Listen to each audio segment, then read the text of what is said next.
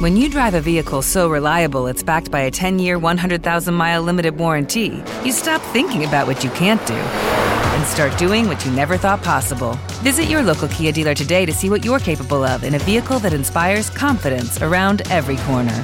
Kia, movement that inspires. Call 800-333-4KIA for details. Always drive safely. Limited inventory available. Warranties include 10-year 100,000-mile powertrain and 5-year 60,000-mile basic. Warranties are limited. See retailer for details. Waiting on a tax return? Hopefully it ends up in your hands. Fraudulent tax returns due to identity theft increased by 30% in 2023. If you're in a bind this tax season, LifeLock can help. Our U.S.-based restoration specialists are experts dedicated to helping solve your identity theft issues. And all LifeLock plans are backed by the $1 Million Protection Package. So we'll reimburse you up to the limits of your plan if you lose money due to identity theft. Help protect your information this tax season with LifeLock. Save up to 25% your first year at LifeLock.com/aware. Today's show is brought to you by ExpressVPN. Protect your online activity today and find out how you can get 3 months free at tryexpressvpn.com/space. That's tryexpressvpn.com/space for 3 months free with a 1-year package. Visit tryexpressvpn.com/space to learn more. 15 seconds. Guidance is internal. 10, 9... Ignition sequence start. Space Nuts. 5, 4, 3, 2. 1, 2, 3, 4, 5, 5, 4, 3, 2, 1. Space Nuts. Astronauts report it feels good. Hello again, and thank you for joining us on another edition of the Space Nuts podcast. My name's Andrew Dunkley, and joining me as always is Professor Fred Watson, astronomer at large. Hello, Fred. Hey, Andrew. How are you doing? I am well. How are you? I'm at large. I'm living on Mars at the moment. Oh, I thought you might be. Yeah. Have you got red skies, pink skies? Very red skies today. Yeah. We've got this massive wind.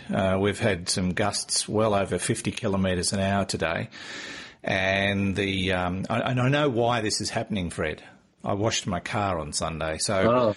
That's why this has happened. It is now covered in a layer of red dust, as is most of the city of Dubbo and most of the west of New South Wales, and it's yet another dust storm. And I think last time we recorded and we were having one, I said it was the worst one this season. Well, this is the worst one this season. They just seem to be getting worse. It's like this big red fog. And honestly, you could just look out and think you're standing on Mars to look at the sky. It's just like the photos I've seen from some of the probes on Mars. It's just incredible.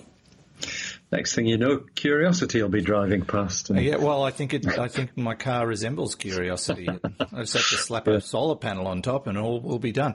If you want to see some of my dust storm photos, by the way, you can follow me on Instagram, because I've got a bunch of photos on Instagram and a couple of little videos there if you want to take a look and see what I'm talking about. It's just extraordinary out here at the moment as we fight our way through one of the worst droughts in recorded history. So not a good time is being had by most of the residents of this part of the region. Anyway, we carry on, Fred. Inhaling dust, not my favourite thing, but I'll do my best. Today, we're looking at the European Space Agency, and they're dreaming big. They're thinking of looking into hibernation for long-haul space travel, I assume, which could be rather fascinating. I mean, it happens in nature, so why not do it to humans that we want to send into oblivion? We're also going to look at a crater impact in Australia. They've now revised the impact date. It was not 3 million years ago. It was last week. No, I don't know. And we've got questions about how Fred got started in his career. That was as a janitor. Light versus a black hole, who wins, and the power of solar winds. So we'll get into all those questions very, very soon. But let's talk about this idea that's been put forward that ESA is looking into about hibernation. It sounds like the stuff of science fiction, Fred. It does, yeah. And, we've all seen science fiction movies where it's used, beginning, I guess, with 2001 A Space Odyssey. Although, I have to say, in some of the adventures of Dan Dare in the Eagle comic that I read in the 1950s, they had hibernation in that too, or as they called it there, suspended animation. The story of Dan Dare with the Crips and the Fants, and those terrible wars that they had. That was the way they got there to this star system light years away. The way the Earth people got there was by suspended animation. They went into what were called susper cells and were frozen and didn't remember anything until they woke up. So ESA, you're right, the European Space Agency has in fact put together a team that will look at the idea of hibernation as a feature of crewed space missions. They've got something called the Future Technology Advisory Panel, and I think that panel is probably the group that have put together the hibernation team. And so what they have been doing is hypothesizing an imaginary mission, basically, that would send 6 humans to Mars and bring them back within 5 years. Now, it's not clear to me from what I've read whether they're going to put people in suspended animation while they're on Mars, because that seems a bit pointless. And it certainly doesn't take 5 years to get to Mars. But it could be advantageous. Well, it can if you work it out the wrong way. If you're walking, yeah. So what just to clarify what we're talking about here, really the things that this panel has been looking at is how it would influence the design of the spacecraft rather than the technology of the hibernation itself, because we do not know whether we can put humans to sleep in this way. What you're doing is slowing down the metabolism so that you use far less oxygen, you use far less food, and that means that potentially your space mission can go a lot further away from the Earth than you could if you were using up all the resources on a long mission: food, water, oxygen, all the rest of it. So it's the technology and the influence of hibernation on the mission itself that has been studied by this group, rather than how you make people hibernate, because that starts. That it becomes an investigation into human physiologies. As one of the scientists, it's actually the leader of one of the European space science teams, said, we aim to build on this in the future by researching the brain pathways that are activated or blocked during initiation of hibernation, starting with animals and proceeding to people. That seems like a logical way to do it. Find out what the animals do and then see whether you can do the same sort of thing. Well, they could study a toad that lives in the deserts of Australia, and it basically buries itself and encases itself in this mucus which solidifies, and they hibernate in there until it rains. And then they come up and then they get frisky and then they all go back down again. Hibernation in nature, I mean, some breeds of bear do it, is quite natural. Yes. But it doesn't stop the aging process, does it, Fred? I would imagine. Well, I haven't hibernated, so I'm not sure. I wasn't talking about you specifically. Well, I thought you were for a minute. No, I mean, if you were to do a long-haul trip in space under hibernation, you'd be giving up that period of your life, basically, because you'd be out of it. You'd be gone. It'd be like being in a coma. I don't know that that's true. When your metabolism slows down, I think it essentially preserves you as in better shape than if you were active. So it could extend your life. Maybe so. Although there are funny things that happen at a cellular level, the shortening of telomeres and things of that sort that I don't know anything about. That kind of thing might be more fundamental than whether you're conscious or not. However, it's very interesting stuff. There's perhaps there's a quote that I can read from Robin Beesbrook, who's again part of ESA, and he has produced a statement on this.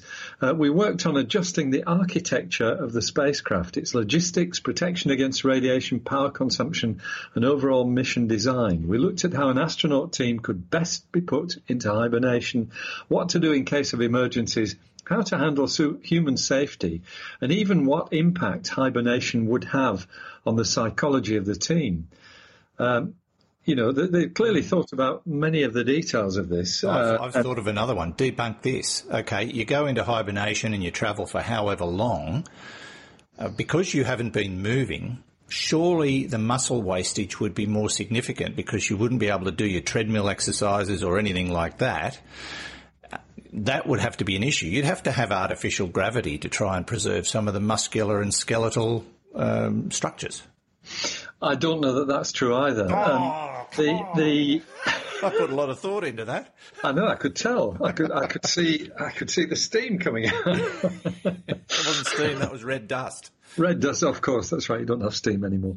But it's all about. So I think the way that you induce hibernation is basically put your candidate. I'd use the word carefully rather than victim, which is probably a better word, into a hypothermic state. You reduce their body temperature. So everything stops, basically. Yes, and I think everything stops, that's right, or at least slows down. It keeps going, because if it stops, then you really are in serious trouble. But things slow down. So you and I think in this conversation have really revealed to the world at large that we know nothing whatsoever about this physiology of hibernation. But we can imagine what the inside of a spacecraft might look like, because one possibility of this is that actually, this is another piece of the research that came from this team. If you have hibernation, you actually reduce the mass of the spacecraft. In fact, by an amount amounting to 1/3 of the mass of the spacecraft, because you get rid of the need for a lot of space within the vehicle. You get rid of the need to store the consumables, the food, the oxygen, water, all of that sort of stuff.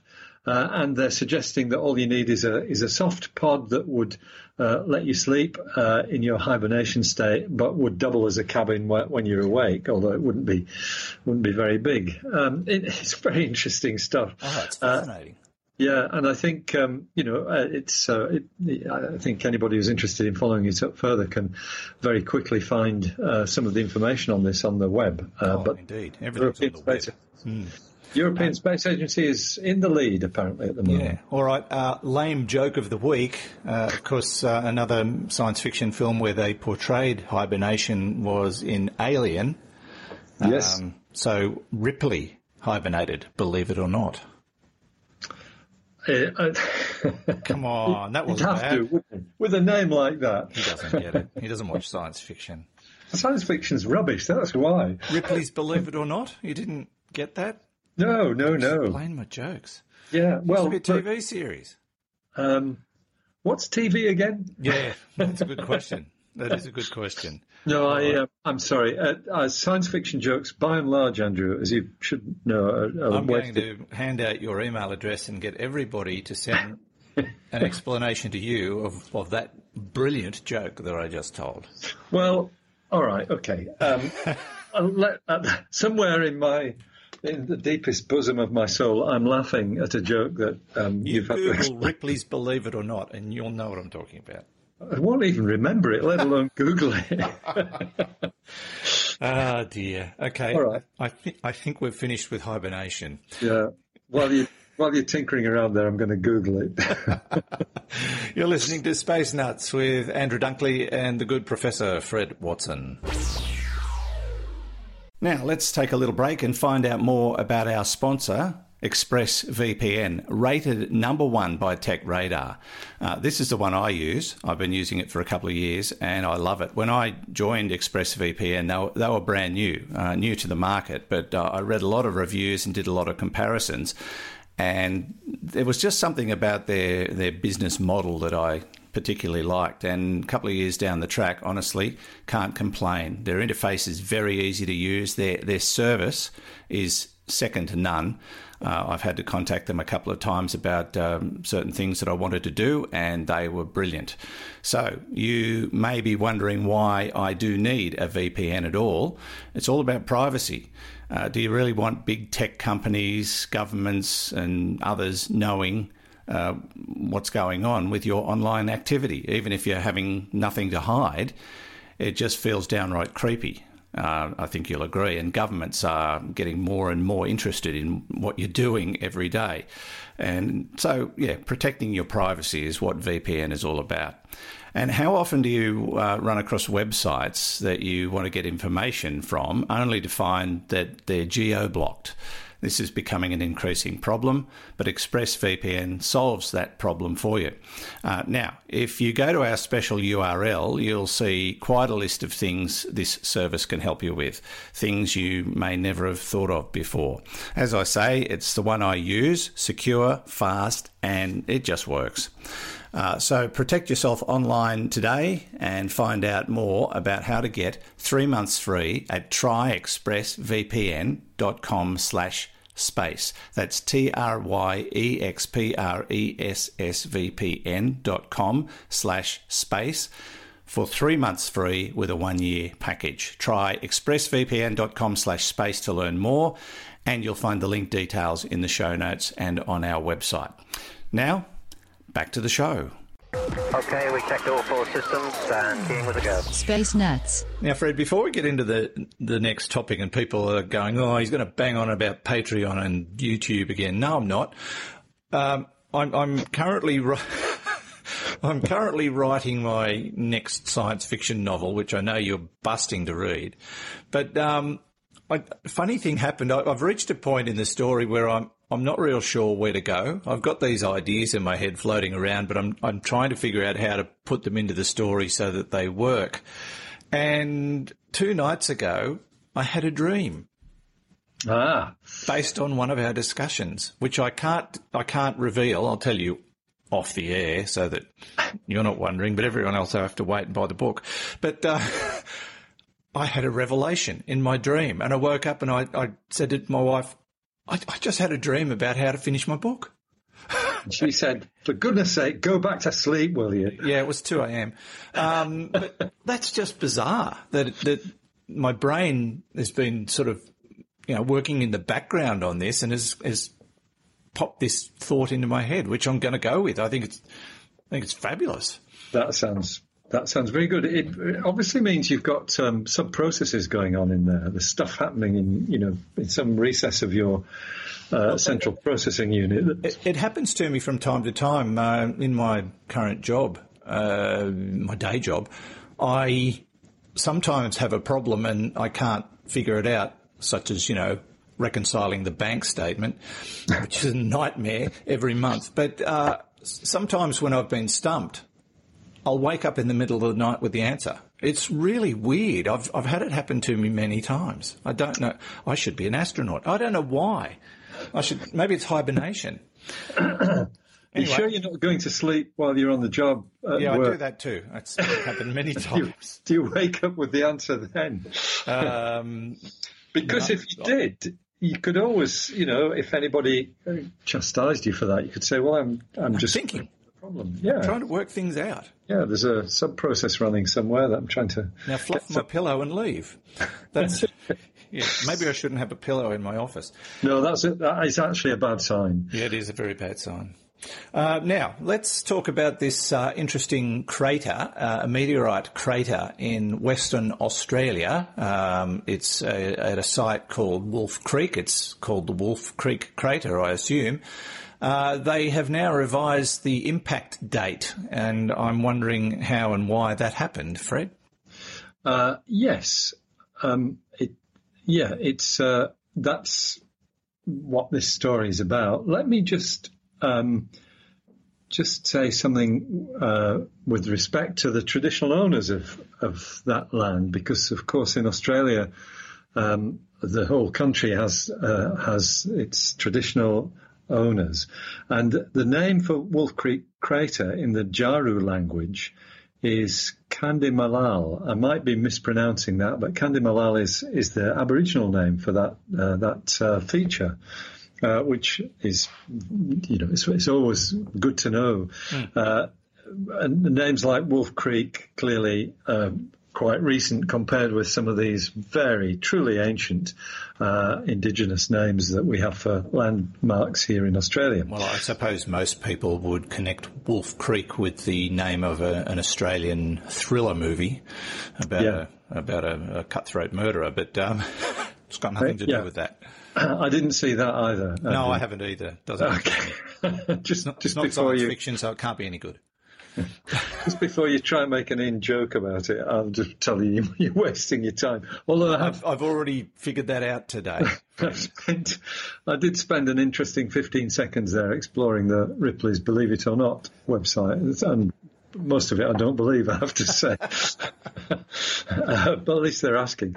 So, okay, so here is a really very spectacular and very well-preserved meteorite crater, actually almost in the middle of Australia. It's not far from the Northern Territory, Western Australia border. And it's big, too. It's, I think if I remember rightly, it's almost a kilometre in diameter, 892 metres.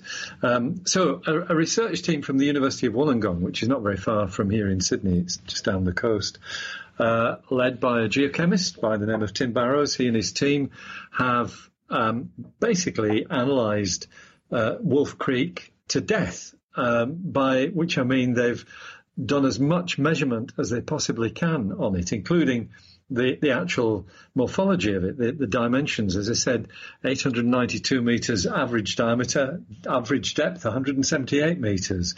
But in fact, there's a layer of sand or dust on top of that brings the floor up to something like 50 metres below the boundary. So the age of the meteorite crater is one of these things that has been a contentious issue, and that's partly because it's really hard to date rock directly. You've got to use all kinds of subtle methods to do that. It's not like vegetation where you can use carbon-14 decay in order to date it. There's a very well-established decay rate for carbon-14. So they use two quite different isotopes. These are ones that do decay once their molten phase is finished. Beryllium-10 and aluminium-26. So they've looked at those isotopes, the way they decay, and then there's something called optically stimulated luminescence, which is a way of measuring the age of something by looking in detail at it's a very nice way to put it in the article that I was reading on this, which has actually come from Nature magazine. But if you have a crystal lattice of sand that has been melted by the blast, so that when it solidifies makes a crystal lattice, and then you can look at the way the energy within those within the lattice structure has changed. This optically stimulated luminescence, I'm not explaining it very well, but that allows you to look at the decline in energy that is within the crystal lattice itself. And so they've basically taken these methods and established that the crater cannot be any older than 137,000 years. And I think that's less than half the value that was originally thought. 300,000 has been a typical estimated age for this crater, but they're reducing that by more than half. 137,000 years is the oldest it can be from those metrics that they've deduced, but it seems more likely that it was actually about 120,000 years ago. So much more recent than was thought, and maybe that actually explains why it's such a well-preserved and obvious crater. I haven't actually been to Wolf Creek, but having seen some of the images that that are that you can find on the web, it does look like a most interesting place. It has a visitor centre and things of that sort I was too. going to say, is that a town in the middle of it, or is? No, I don't think it's a town, but there's a shack on the near side of it, which I think is the visitor centre. I think there's a campground as well somewhere near, because I saw some reports from people who've been camping there. It's when you look at it, it is a classic impact crater. It is so well defined. It's quite extraordinary, really. Very similar in appearance to the meteor crater in Arizona, the Barringer crater. Yes, that's famous. That one been in a lot of movies. Yes, that's right. And I have visited the Barringer crater. It's got higher sides. I think it was made by probably a bigger object. The interesting thing about this, though, is that the suggestion is, when you do the calculation for the amount of energy that was released by the object hitting the surface of the Earth for the Wolf Creek crater, the suggestion is that it was an object around about 15 meters across, moving at about 17 kilometers per second. Now, that is comparable in size and actually slower than the Chelyabinsk object, which hit the Earth in a place called Chelyabinsk in Russia back in, I think it's February 2013, and that broke up in the air. There were bits that landed on the ground. Actually, they plunked into a lake. They penetrated the ice on the lake and were found later. Biggest piece was about 0.5 ton, I think. Mm. So this must be a much more solid object. It makes me wonder whether it was an iron meteorite, 15 meters across. That would be a much denser object than the stony meteorites, and maybe that's why we got such a spectacular crater from it, this almost 1 kilometre diameter crater in Wolf Creek. Very interesting story and interesting stuff. I suppose anything in the area at the time of impact would have been affected? Yeah, there certainly would have been big consequences for it. They wouldn't have been global, they would have been local, but definitely there would have been loss of species and things of that sort. Maybe not. Loss of life, living organisms, rather than loss of species. I suspect species themselves wouldn't have been lost, but the animals would have been. So, yes, it would have been a spectacular explosion. Indeed. The other way that they could have revised the date of the impact would be to find the piece of the meteorite that had the best before date on it, which would have said something to the effect of best before 1117. 1881 BC. You should send that into Ripley's Believe It or Not, Andrew. They probably, yes, indeed. All right, moving along. You're listening to Space Nuts with Andrew Dunkley and Fred Watson. 3, 2, 1. Space Nuts. Now, Fred, without at all mentioning Patreon or YouTube or the Space Nuts shop, didn't hear it from me, let's go through some questions. And we will firstly, this is a sort of a bit of a homework thing.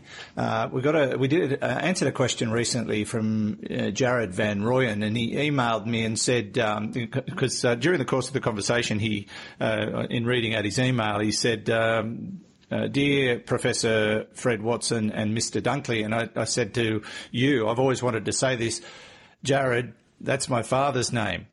And Jared thought that Jared was my father's name. No, Mr. Dunkley is my father's name was where I was getting at. It was a pretty bad joke, just like most of mine. So hope that corrects the situation, Jared. Sorry about that. When I listened back to it, I thought, oh, yeah, I can see how you would have thought that. Episode 177, just in case you're wondering. Now, Jared has another question. He wants to know about how you got into your career and maybe share any potential, ideas for those who aspire to the same profession. Yes, I'm happy to talk about that because there are many, many different ways to get into probably not just space science and astronomy, but any profession. My route into it was a mixture between the kind of conventional route, and I'll explain what that is in a minute, and a rather roundabout route, which I'll also mention because that's the way I got into it. I have to say, right from the outset, dead set on becoming an astronomer or a space scientist. From the age of about 16, that was when I was very keen to do that as my grown-up job. Before that, actually, Andrew, I wanted to go into the Navy. Really? Yeah, I did, yeah. I wouldn't have survived in the Navy. But the common denominator between the two, and the bit that makes most sense, is the fact that in the Navy, at least in my imagination, you use telescopes. And in astronomy, you use telescopes as well. And I happen to like telescopes a lot. You do. You've I written did a book then, about telescopes. and I still do. That's right. So that was the theme. So I was very keen on the idea right from an early age. And the conventional way in which you become a researcher in science is, it's the standard method. You do well at school, you pass your exams, usually in physics, maths, sometimes things like chemistry as well. I did geography actually at school because I thought I was interested in planetary science, and geography was the nearest thing to that we had at school. Then you go to university and you get as good a degree as you can. Then you go back to university and you do a research degree, which normally is a PhD, a doctorate, although I put in a master's degree in between because I actually spent 2 years working in industry before I went back to university to do my master's degree. And that was actually, it was because, to be honest, this must not go beyond these four walls. Okay. Won't tell anybody. It was because I nearly failed my degree. I was hopeless at maths. And it was a particular kind of mathematics that I really didn't have any aptitude for. And I very nearly didn't get the degree, but in the end I did. But that, I'd kind of had a bit of enough of studying after that. So I went and joined a company that built, guess what, telescopes. In fact, they built some of the biggest telescopes in the world, and I worked for them for 2 years. Then went back to do my master's. I did all kinds of things to support myself while I was doing that, including giving guitar lessons and hanging out with Billy Connolly and Jerry Rafferty and folk like that to try wonderful. and a quid.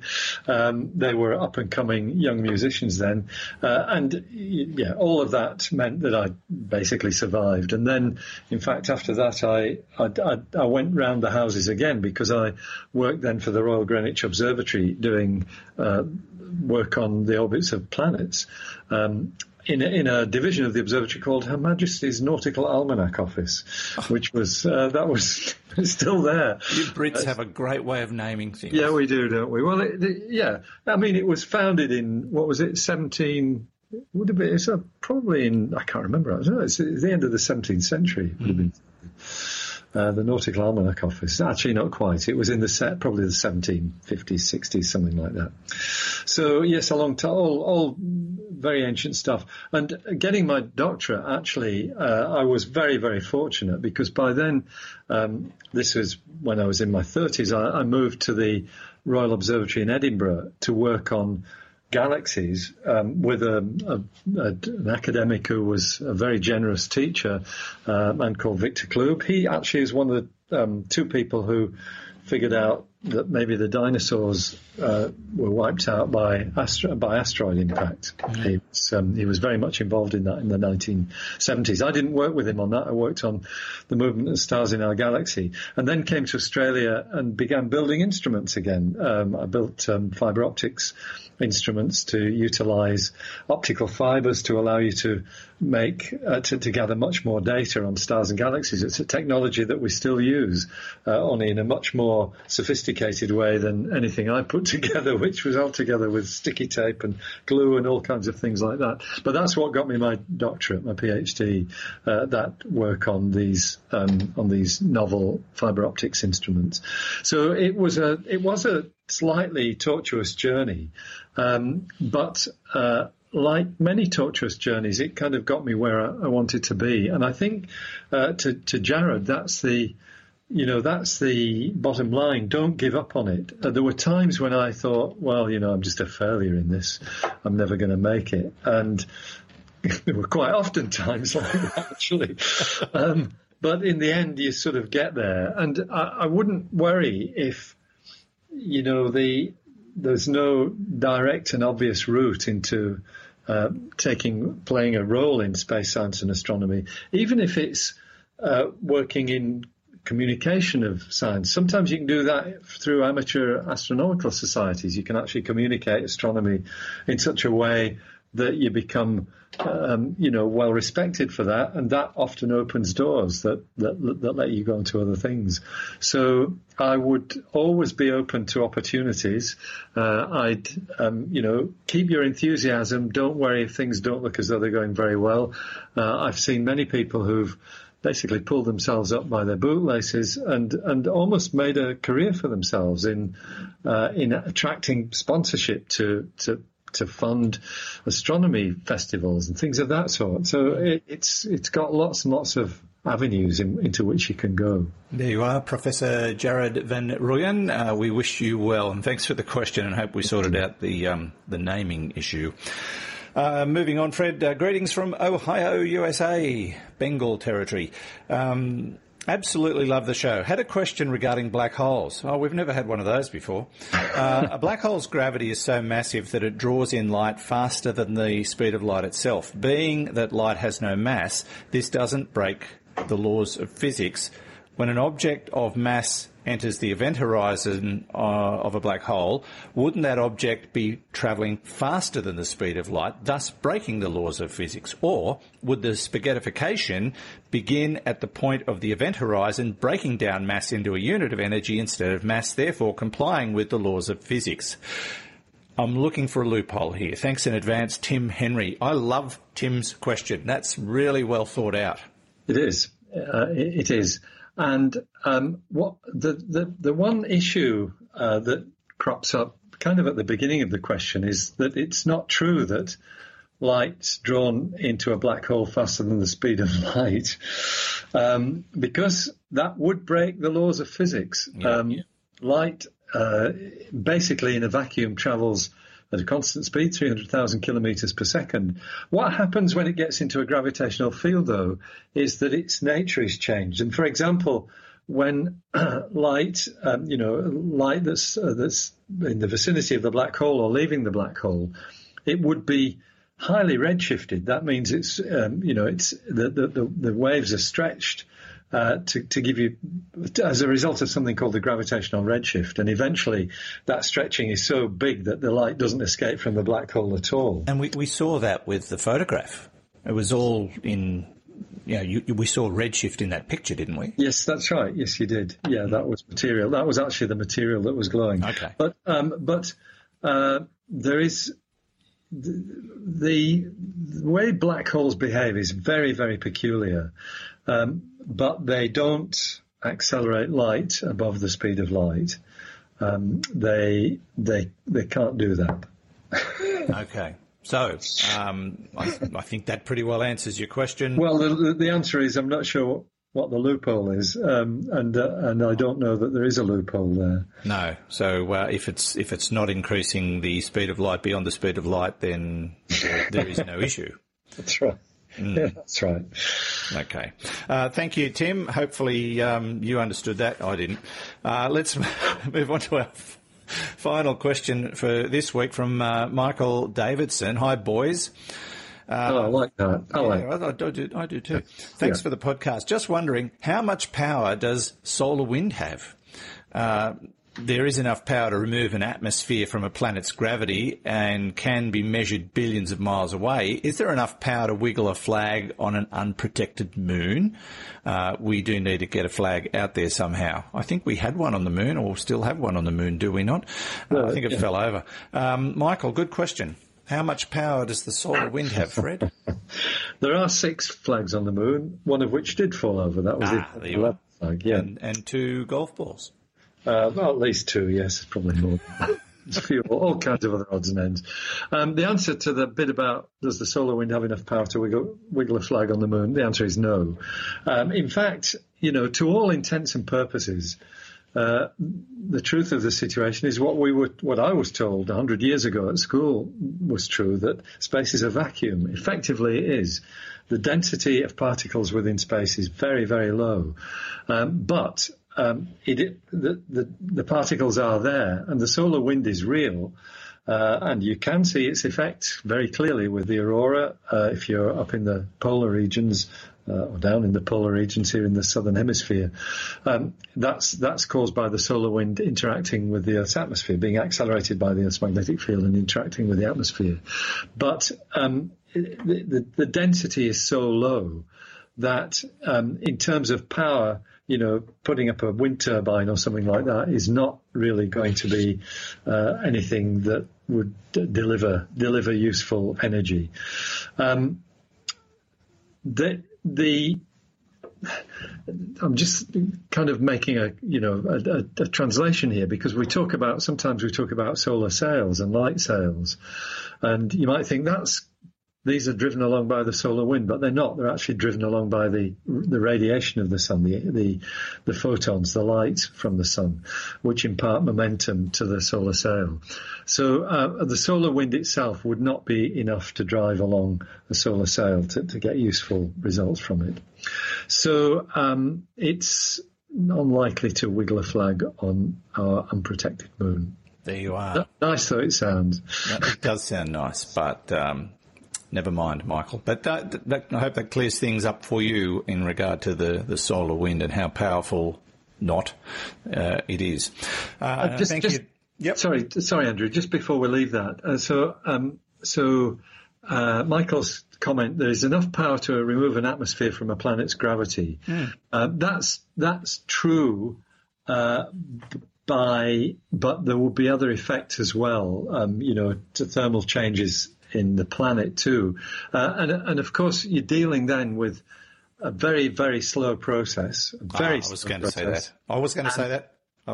Yeah, God, you know the answer. And the other part of it is planets are very big, so you've got a large area of solar wind to deal with as well. Indeed. So, yeah.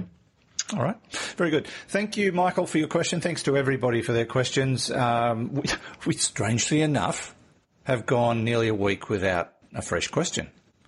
Yeah, and I think I know why, because they're all answering each other's questions on the Space Nuts podcast group on Facebook. That's what I think's happening. Does that mean we can retire? We can maybe with our tens of dollars. And maybe nobody would notice if we suddenly just weren't there anymore and they answered our questions between. I think they would notice. Anyway, if you do have a question, of course, send it in. We do have a little bit of a backlog to finish off. What we're finding now is a lot of the questions have been answered because of other questions of a similar ilk. So we're tending to sort of go past them. So hope that doesn't upset anybody. But if you really want to know, certainly drop us a line via our website's the best way, because there's a little question panel down the bottom, bitesz.com/spacenuts, where coincidentally the Space Nuts shop is. Anyway, we'll leave it at that. Thank you, Fred, so much. Thank you for having me, Andrew. It's always a pleasure to be on your show. It's your show. It's your show, Fred. On our show, yes. It's our show. Yeah. All right, very good. Nice to talk to you. We'll catch up with you next week. Yeah, it sounds great. Thanks, Andrew. Take care. Professor Fred Watson, astronomer at large. And from me, Andrew Dunkley, thank you again for your support and your time, and we look forward to catching you next time on another edition of Space Nuts. Space Nuts. You've been listening to the Space Nuts podcast. Mission complete, Houston. Subscribe to the full podcast on iTunes and Stitcher or your favourite podcast distributor. This has been another quality podcast production from Bytes.com.